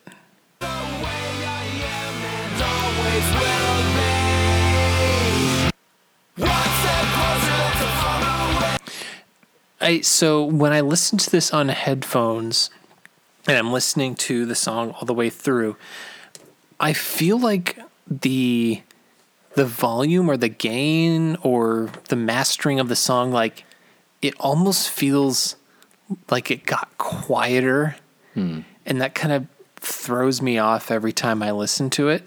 Sure. So, and again, these are just like me being kind of nitpicky. Yep. But here's another thing. This song, the one of the things about this EP is that One Step Further is actually one of my favorite songs on the EP. Okay. I didn't put it in my top 3 for a couple reasons, but it should be because I identify with the lyrics a lot about sort of trying to be a better person, sure, and trying to be kind of a different dude, and than I was. That's kind of like when I think of this song, it's like I don't know, that I kind of look at who I was, and that who I was not who I wanted to be, and maybe you're running. I'm constantly like running. But he says I got a problem keeping it under control, and one step closer to the goals he set, further from a life full of regret. And I don't know if this is, he's written a lot about mental health, but like at least for my own brain, when I hear this song, it's like I'm trying to be a better dude, trying to be a better person, and trying to get further from the person that I don't want to be or who I was. Mm-hmm. But you don't resonate enough with it to put it in your top 3. I mean, it's weird that I didn't, because I'm making an argument for why it should be right. Probably my number 1. Is it because of the production? I don't know. It's just one step further away from your list than it should be. It is. But well, I'm very curious to hear your list now.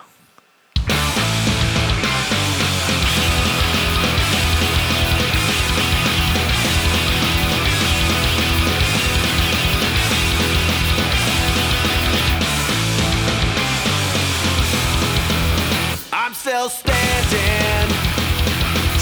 up for things that I believe, laying down for things that I don't need. I try to do what's best for you and me, desperate to understand where we are and where we've been, where we're going and what we'll find within. Desperate to understand where we are and where we've been, desperate to understand.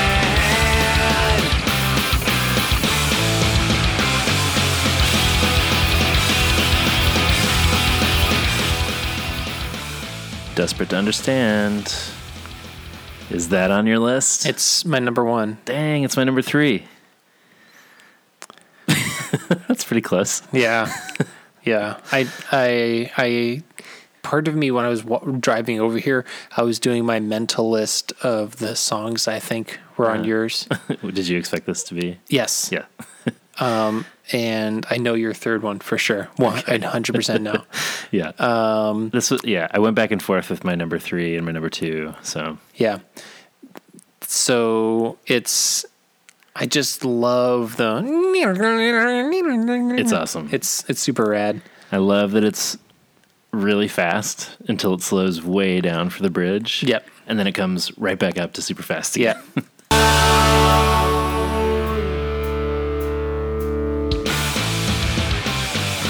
So great.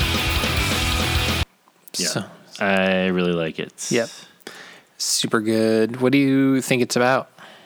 I feel like it's kind of about how he wants to understand. Like he's almost like desperate to understand. Such an asshole. I read through the lyrics, but they didn't do much for me. I don't know. What do you think? Part of me, like, this is still, I feel like, in like on the cusp of kind of dark MXPX a little bit. Agreed. In some of these, especially in this next song. Yeah. Just like the first song, it seems like these two songs to me sound like self-work. Yes. And I resonate with that. Yeah. And I like that. So I don't know. I don't know if it's, I don't know. It does something for me, but my own interpretation, I'm not going to necessarily put that on top of whatever Mike meant in his songwriting. I think he's figuring things out. Yeah. And I'm down for it. Yeah, I like it. Feels, we were just talking about the self-titled record and how it was very present and grateful and almost at peace, and that is not where he's at on this EP. No, definitely not. Definitely not on this song. Broken. So before we get into the song, the very beginning of the song, to me, comment about this too. It. Should we just keep listening and then we'll comment on it after? Sure. Okay.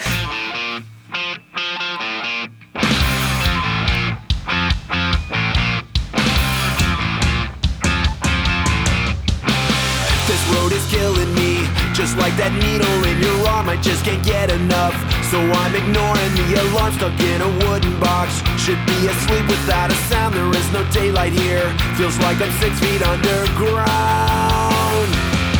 My legs are broken, my arms are broken, my lungs aren't breathing, my head is bashed in. My legs are broken, my arms are broken, my heart is broken, my heart is broken.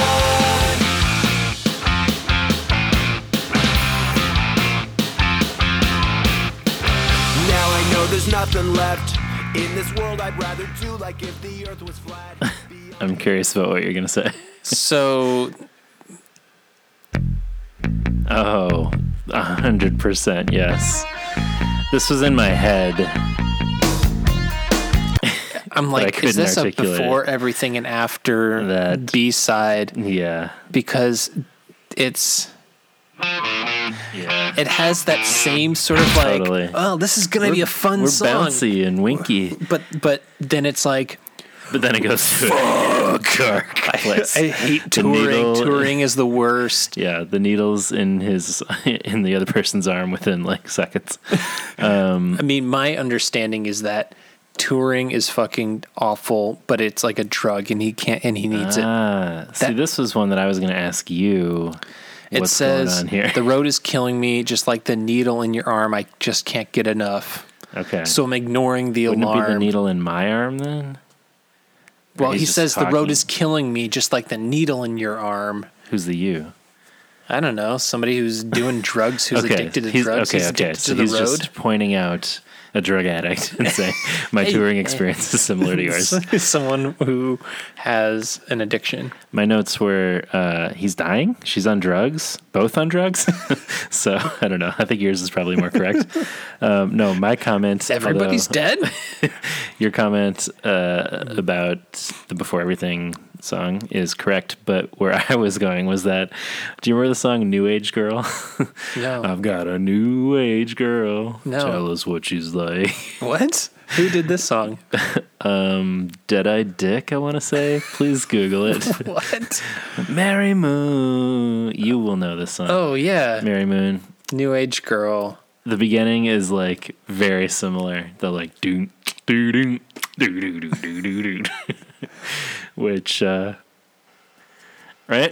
Yeah. Oh, yep. I was waiting for that to come. Yeah. Okay. You remember that, right? Yes. Okay, so that is a song. But I was just like, I think we even talked. What is that? Kings of Hollywood?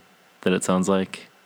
Yes. I think we even talked about that on the Before Everything app that we did, where it's just like, I just like picture like a goofy dude, like, hey, like, I don't know. It doesn't put me in the right frame of reference. Definitely wearing like cargo shorts and a visor, Yeah. bleached tips with some like joglies.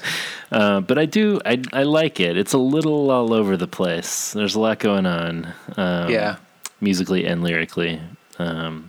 Lots of destruction happening. He's in a bad way. A lot of things are broken, and I like this part.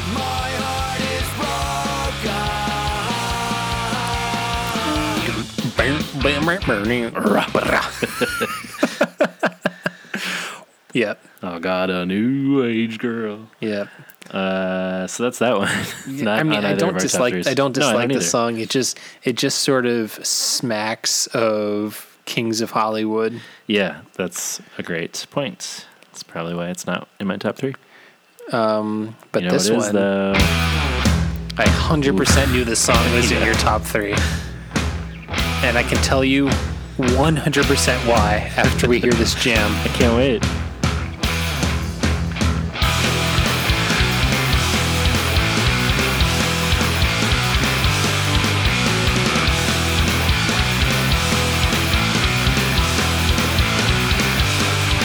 I was dragged out, drugged up, crushed up like a paper cup. I was made a fool and told a lie. All was Shanghai in Shanghai. Shanghai in Shanghai. Shanghai, not too young to die. Shanghai in Shanghai. Shanghai, not too young to die. We're just going to keep listening for a minute. The choice was mine, to live or drown. Back-breaking work from sun up to sundown. Swapping the deck when I'm planning my escape. Liberty or death, I'm gonna make a break. Is it because it's the same as One Stop, Chop Yes. Chop? Yeah, it's It very is similar. Mike Moen. Okay. It's the same guy. Who is that guy again? His name is Mike Moen. But what band is he in? He's in some Bremerton band. Yeah, I was trying to remember this too. As soon as I heard it, I was like, "That's the guy from Chop Shop." It is 100% the same guy. And yes, it is my number 2. Yep. And it love is this. my number 2 as well. Yes, I'm so on board for this song. Yep. I think you're correct that my love of Chop Shop probably translates over here. It's got the same kind of like Shanghai, but I love that dude. I want to know what his band is so I can get into them. Yeah, we need to get more. We need more Mikey Mo. Yeah, on, I'm down. See, this is definitely dark and dirty MXPX. Yeah. He also did. Mike Moen also did. He designed the Screw Loose artwork for the 7-inch record. Seems like an interesting dude. Yeah. Hashtag Get him on the pod. Gotta get him on the pod. I gotta find this guy. His name is Mike the Pike Moen. Oh, he's even got a dope nickname. Yeah, right? What a real punk. He's punk AF. I want to be the Pike or something like that. I mean, what would be your... Johnny the Potts Potter. Big Johnny Potts. Nope. Johnny Potts is not a good look. No. Yeah, I feel like it's kind of like the rest of the album in the sense that like it's got this very hardcore feel, and then it like sort of goes into some more sort of like polished vocals, and like that's actually maybe one of the reasons why I thought One Step Further wouldn't make your top 3. Yeah, because it would maybe be a little bit polished. Too Secret Weapon or too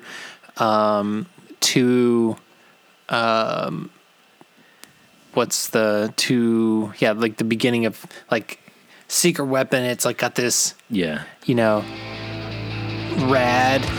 No, I do. But then it gets song. Into like it goes somewhere else. It goes into like the big soaring chorus. I know what you mean, and I agree. And I have to say, listening back to Shanghai and Shanghai just now is like, ooh, is this my number 1? I don't know, but I just feel like that, like it's just undeniable. Yeah, it's super rad. Smaller than we think we are. Yeah. So that one, it just ekes it out. But I wish it had grit to it. Sure. Because it doesn't. Shanghai does. Yeah. We need to get to breakdown. the Let's get to that breakdown. Oof. It rules. That bass part. Oof. Yes. Talking about prog metal. Yeah, right? I'm here for this. Dun, dun, dun. Yeah, and then back into the verse. It's so great. We were talking last episode about how we're here for prog rock and prog metal. That's kind of like, and we were like joking, like MXPX needs a 13-minute prog metal anthem, and that I think we got a little taste of what it would sound like, and I like it. I would be down for Mike Moen getting down on the on some of those vocals. Swapping the deck, I'm planning my escape. So death. Yeah, that little. I don't even know like how to put my finger on the kind of vocal that he sings. He's like a pirate or something.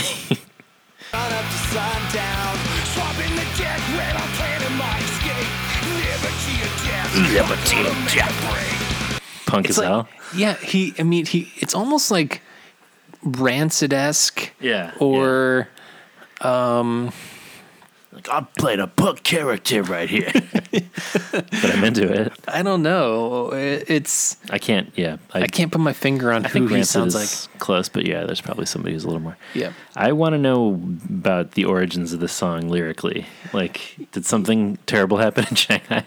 I'm assuming. I don't know. I'm assuming there. It's this album has a lot of touring kind of stories. It seems like maybe this is when they were kind of fed up. Yeah, maybe this was because this was sort of around the time that the documentary, Both true. Ends Burning, where they're just like, I don't know. Maybe this was kind of pushing them to their limits. Yep, they were too young to die. They were swapping the deck. Yeah, I don't know. I even was like, is it cool to say you got Shanghaied? That feels vaguely racist to me. But it's probably okay because it's like about a location. Yeah, I mean it's problematic fave. Yeah, I think that's correct. Okay, so wait, I haven't looked up the etymology of whether it says informal, coerce or trick someone into a place or position or into doing something. Sometimes like they'll say in the definition they'll say like origins racist. No, but they'll say like derogatory or like I don't think it's that, but it certainly has the connotation that like you'll get screwed over if you go to China and specifically Shanghai. Yeah. Maybe Shanghai is known. It says it's practice of kidnapping people to serve as sailors by coercive techniques. Oh, that makes sense with the swabbing the deck and stuff. Yeah. It's all coming together. Mike was a pirate for a while. Yep. Forgot about that. Yar. I'm into it. I'm here for Pirate MXPX. Man, we've done some great wiki Yeah, we have. dives on this app. If you want to know more about getting shanghaied, look it up. Yeah, and they have like all these people with these notable crimps. If you've got a notable crimps section in your Wikipedia page, things are going well. Yeah, I want to talk about having a sick nickname. Johnny the Crimps Potter, that's what they call me. Oh, Crimps is here. Here, speaking of Canada, Andy Shanghai Canuck Maloney, Oh, that's awesome. I want Yeah. to be friends with that guy. right? Chris Blind Boss Buckley, That's awesome. Wish I was a blind Shanghai boss. Joe. These are all great. Yeah, yeah. We need to. You're Johnny Shanghai Potter now. I'm into it, even if it appears racist. Let's not have you on record saying that. I'm definitely for something if it sounds cool, even if it's totally racist. Your question is racist. I didn't get Racist. shanghaied in Shanghai. Racist, wrong. It's too bad we're not recording this because people would see my terrible Trump faces. Oh, man. Because when I do the voice, I have to do the hands. Little gestures. I have to do the hands. Your hands get smaller somehow.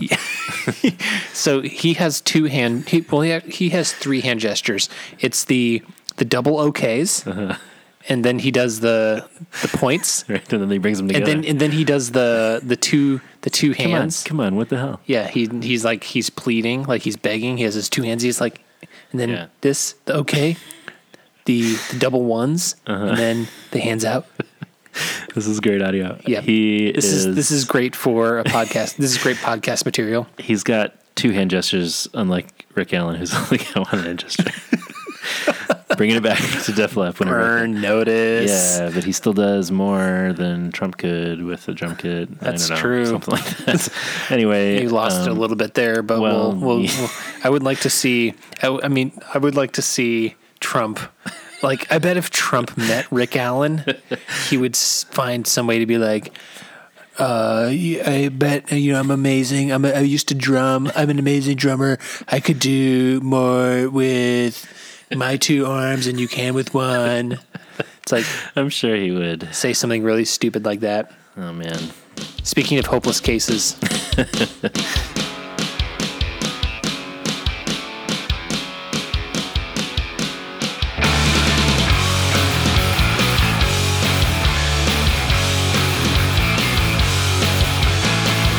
I'm a hopeless case. You can see it written on my face. I'm a hopeless case, but I gotta believe I can change. 'Cause this town is breaking down around me. Everything that I see is breaking down around me.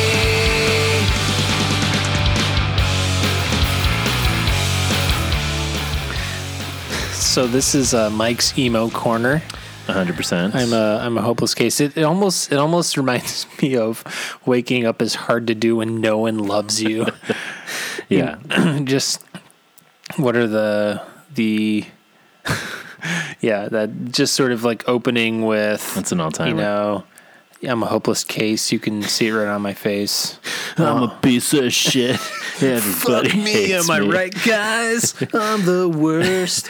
I'm basically Peter Roscom. Oh, man, I can't wait for those Roscom bonus tracks. I would... He's got the time on his hands. Yeah, he's got a great EP coming. I can sense it. He got shanghaied this election. Oh, shit. I would say that Hopeless Case is interesting. I'm not sure it totally works. Like, there's a lot going on here again. Yeah. It's weird. It almost like has an anti-chorus. Yeah. It It doesn't really transitions. go anywhere. No. I still like it. Because this town is breaking down around me is the chorus, Right. but it's kind of an unsatisfying chorus. Yeah. It doesn't reach the heights of One Step Further or Desperate to Understand or really any other song on this EP. Yeah. We've heard 2 of your 3. Yes, you have. All right, I can put these. Oh, wait. Or can you? Or can I? It's that time again. It's that time again. The show has now come to an end. If you want a It's best time to life, go home. crack one open. Where are my friends? We have no best lives left. Yeah, it's that time again. Let's jump into the car and get out on the road. Turn up your favorite songs on the radio. Stay out all night long, cause no one wants to go home. No one wants to go home. No one wants to go home. It's that time again. It's that time. So this is End. Was the single from this record, which makes sense. Certainly, I mean, I had heard this one. I can't remember what we've seen in. I think it was on maybe it was in Acoustic Both Collection? Ends Burning. That could be. They featured some of these songs That's- in Both Ends Burning. Yeah, it's certainly the poppiest on this batch. Yep. But again, there's kind of a lot going on. I'd say it's pretty good. I'm not quite as into it as the others on the record, but there's fun sing along, kind of like ska verses almost, which is different for them.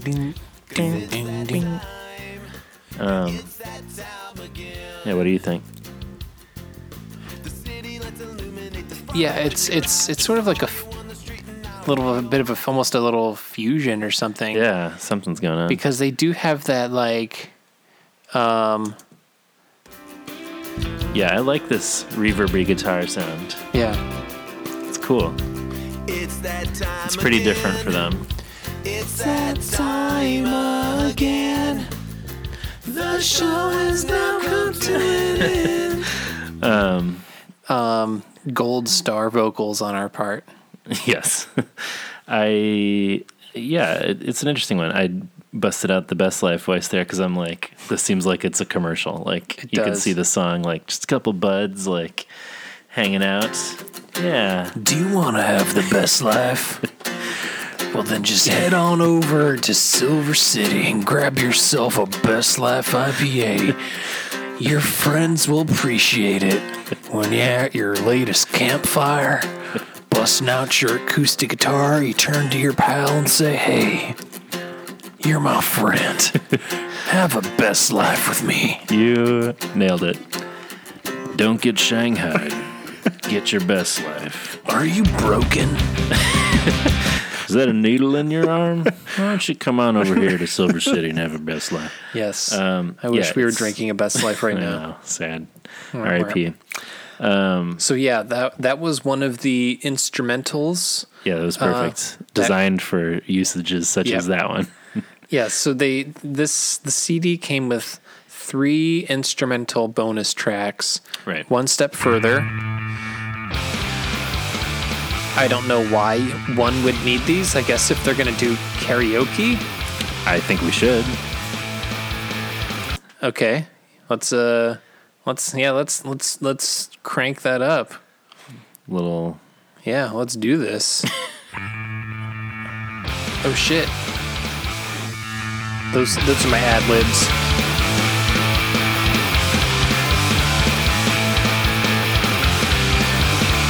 I've got stacks of notebooks with words written through. Got a basement for junk and a heart just for you. It's just the way I am. That's just the way I am and always will be. One step back. We're both trying to harmonize. Well, it's also almost 10 o'clock at your house. I'm not going to start screaming. That was already Jenny just texted me. It's loud. Sorry. Yes. Fuck. Sorry, Jenny. Anyway, Can you tell her? Can you tell her that was all my fault? Andrew says it's his fault. Yes. Yeah, tell her we were doing MXPX karaoke. Oh, I understand. Oh, that's fine. Okay. I'm sorry. We will stop yelling. That's what these instrumental tracks are made We for, should though. have closed the door. Yeah. That's probably the problem. Probably. So anyway, there are 3 additional songs. Some might say not needed. On a String is one of the weirdest editions of an MXPX song on any of the EPs that they've released. And particularly the vocals are weird. So it was part of the bonus tracks for the regular CD. I don't know why this was released. It's just a demo, right? Yeah, but considering the tight nature of the 6 songs, right? Yeah, no. Why this one? It seems like not even a fully thought out song. Perhaps even a demo version of a real song. I want the whole world on a string. Weird. That is not I wanna watch it swing. I want the whole world on a string. I wanna watch it swing. Yes, I'm lashing out. 'Cause you don't know what I'm about. Yeah, I was going to say that is not a ready from Chop Shop in Shanghai. Whatever it is. That's just Mike.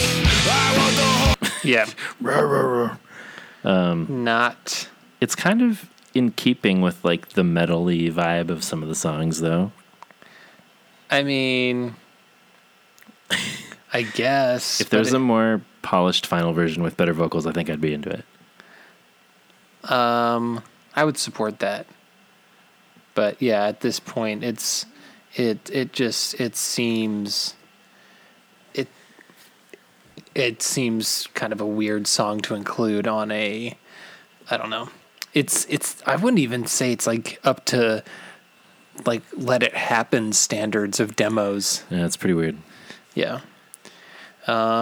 So that is On a String. So now we get to the 2 Japanese bonus tracks, one of them being the coffee song.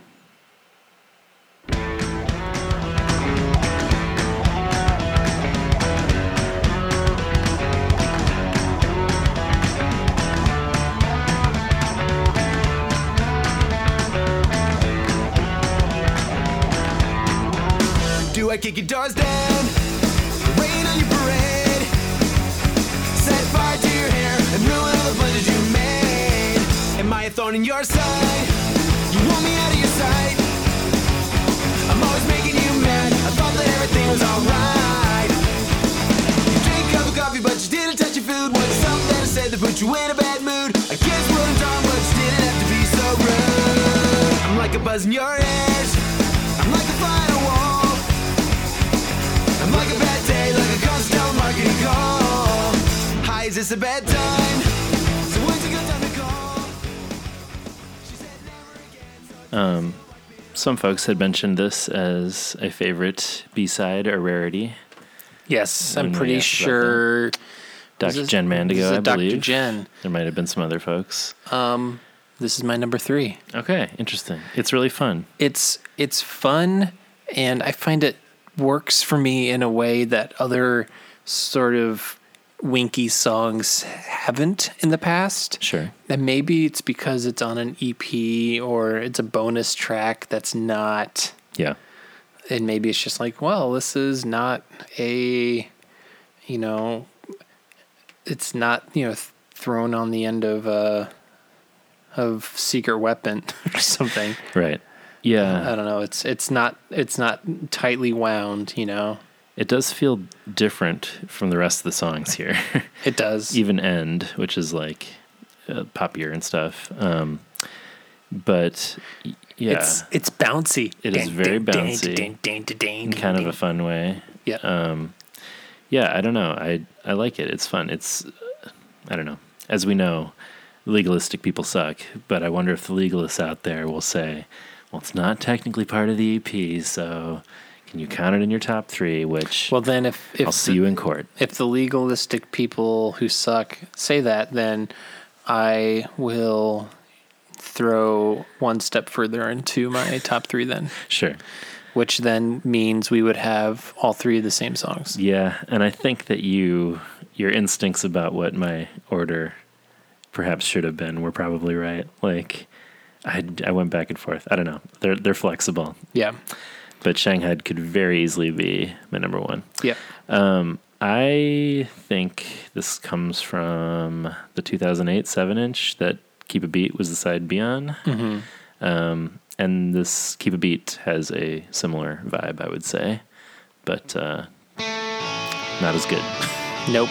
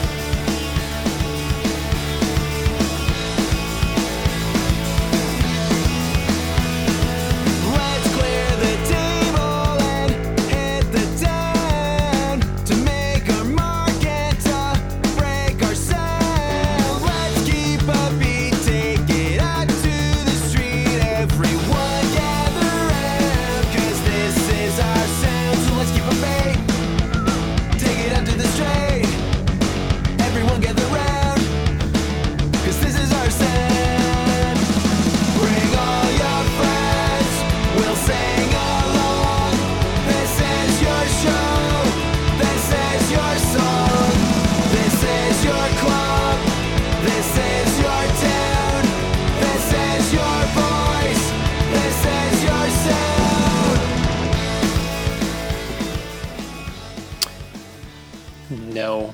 I think I'm more into it than you are. I'm not on board for sort of this kind of like manufactured Yeah. kind of sentimentality. Yes. It's a little too slick. I'm just talking about the lyrics. Like, It sounds like another commercial. this is for you, This is man. your bud. This one's for you. Tap the Have the Rockies. best life. Yeah. Yeah, it's like, yeah, this one feels like another ad campaign or something. Yeah, I don't know. But I think it's doesn't catchy. float my penis. I think it's catchy and fun enough to float mine a little bit. But Yeah, yeah, doesn't do much for me. well, those bonus tracks are an interesting collection. But I will say the core 6 songs I am super on board with. I am as well. Something that we didn't mention in the we also on the gang vocals, you have Jack Parker and Harley Trotland, who are the members of two of the members of Tumbledown. Yeah, interesting. And formerly of the Rocky Point All-Stars, which is another sort of like alt country band. And I think Mike pretty much just said, "You're my band now." Yeah, you come here now. You come. Yeah, I'm excited for us to get into Tumbledown Yeah. down the road here. Yeah. I also just got an Arthur vinyl in the mail today. Dope. Yeah. Excited for that too. Yeah, boy. But yeah, that was Left Coast Punk. Let us know your thoughts. I think that's about all we got thoughts to and say. ideas, if you will. All of those things. Yeah, let's see. You can go ahead and follow us at Magnified Pod on Instagram, Twitter, and Facebook. Why don't you go ahead and give us a review or a rating? You can just mash that subscribe button. Crush that Just like. crush it at Apple Podcasts or iTunes, Stitcher, Google Play, Spotify, YouTube, What else can folks do? They can email us, magnifiedpod@gmail.com. They can call us on our voicemail line, 872-762-4763 or 872-7-MAG-POD, and tell us all their feels. That's right. What are we doing on our next episode? Unclear. It is unclear. Perhaps a very special interview episode. Perhaps an interview. Perhaps we will be tumbling down. Oh, perhaps we'll see. I don't know. We are getting to the point where we're just saying, I don't know. We'll see what happens. We'll see what happens. If you have very strong feelings about what you think we should cover next, yep, let us know. And we just gave you all the ways with which you can communicate those opinions to us. Send us an owl post. Yep. Yeah, send us a Hedwig style. Don't send us a pig widgeon. Yeah, it's just gonna slam into our window over here at the studios. Well, we're closing out with Harry Potter jokes as we always do, and whatever we cover next episode, I can tell you that we'll have an interview. Nope. Fuck. Really thought I had it that time. Okay. Whatever we cover next episode, I can tell you that it'll be about time for podcasts at our house, and it wouldn't be the same without you. So join us, won't you?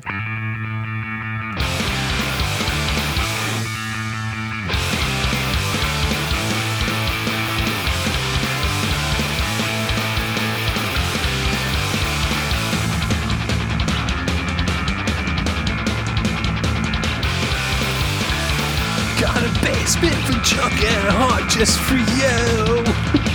Too loud. It's just the way I am.